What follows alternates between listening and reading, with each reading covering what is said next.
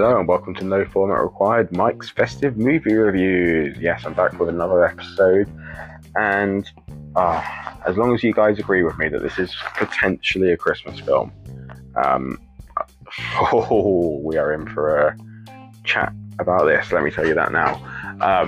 It's the 1986, I've done it again where I haven't got my notes up. Let's have a look. I'm going to just have a look quickly. Oh no, if I just search in the name it comes up with the animal. Yeah, the 1986 Christmas movie Cobra, written by Sylvester Stallone and starring Sylvester Stallone alongside his girlfriend Brigitte Nielsen. Oh my god, I genuinely don't know where to begin with this film. It takes place during Christmas, okay? That's why I'm including it in the list. Technically speaking, if Die Hard's a Christmas movie, this can be counted as well.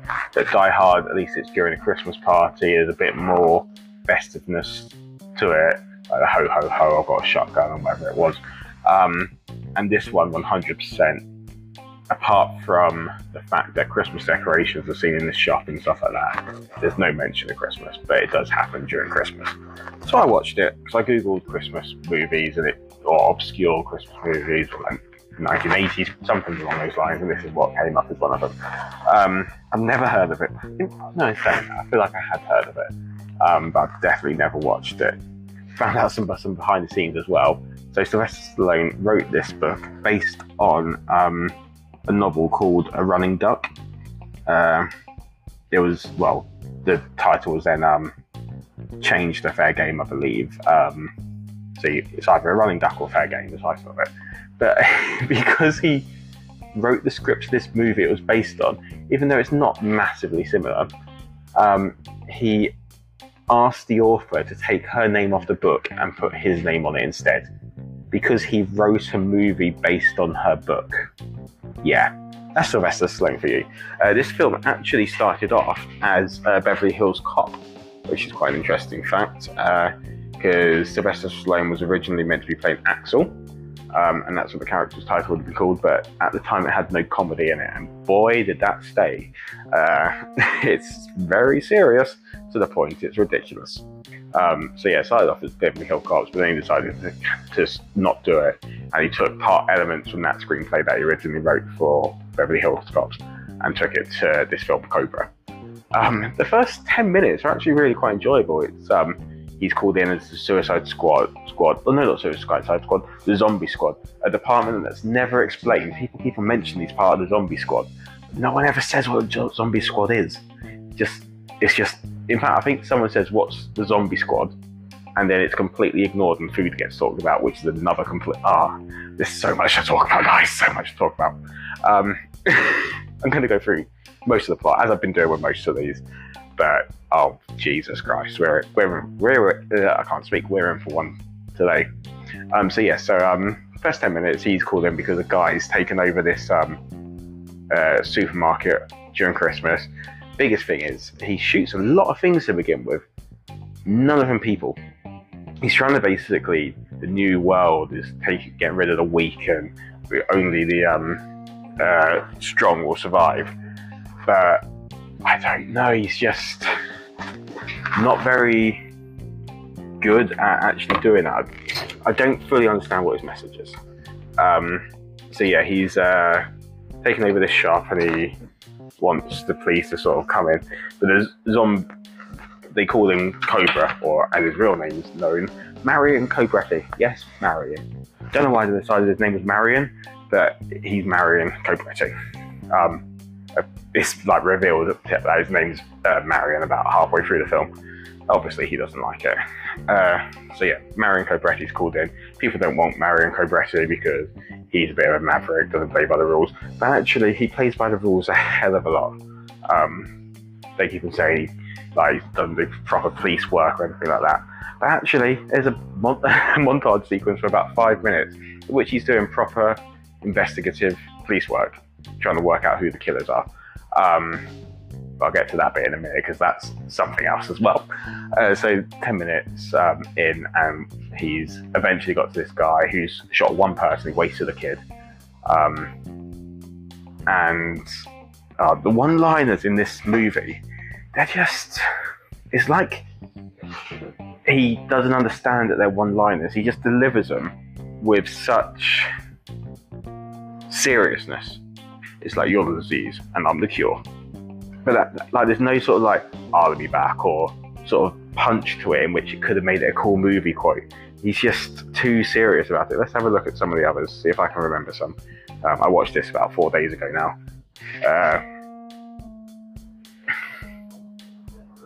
There we go. So during this sequence, so you're the disease, I'm the cure. And then the killer goes, I got a bomb here, I'll kill her, I'll blow this whole place up. Go ahead, I don't shop here.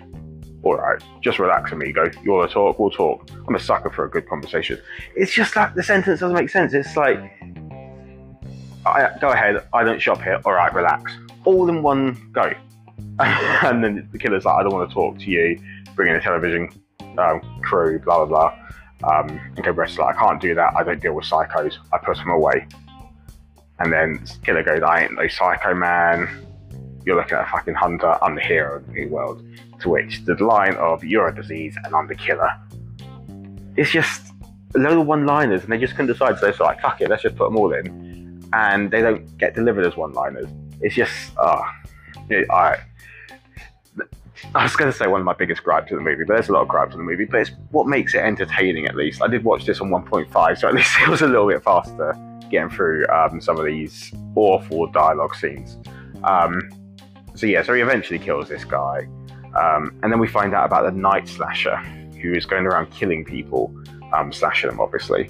And our character, whose name I can't remember, not Cobra, obviously, but Ingrid, that's it, Ingrid, the woman, she basically gets a look at one of the guys, the night slasher, real good look at him, and then they decide they want to kill her.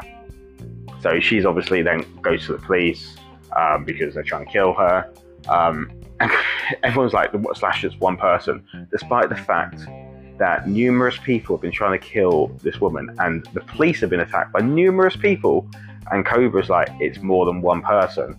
And they keep on going, no, Night Slasher's one person. How do you know it's a gang? You've literally been attacked numerous times in the police by more than one person claiming to be this like new world order, the Night Slasher. Like, the Night Slasher is technically one person, but it's not one person that's trying to attack him, which they believe.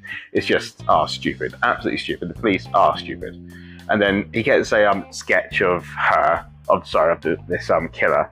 And it's an awful sketch, doesn't look anything like him. And he goes back to his house to do some investigation into it.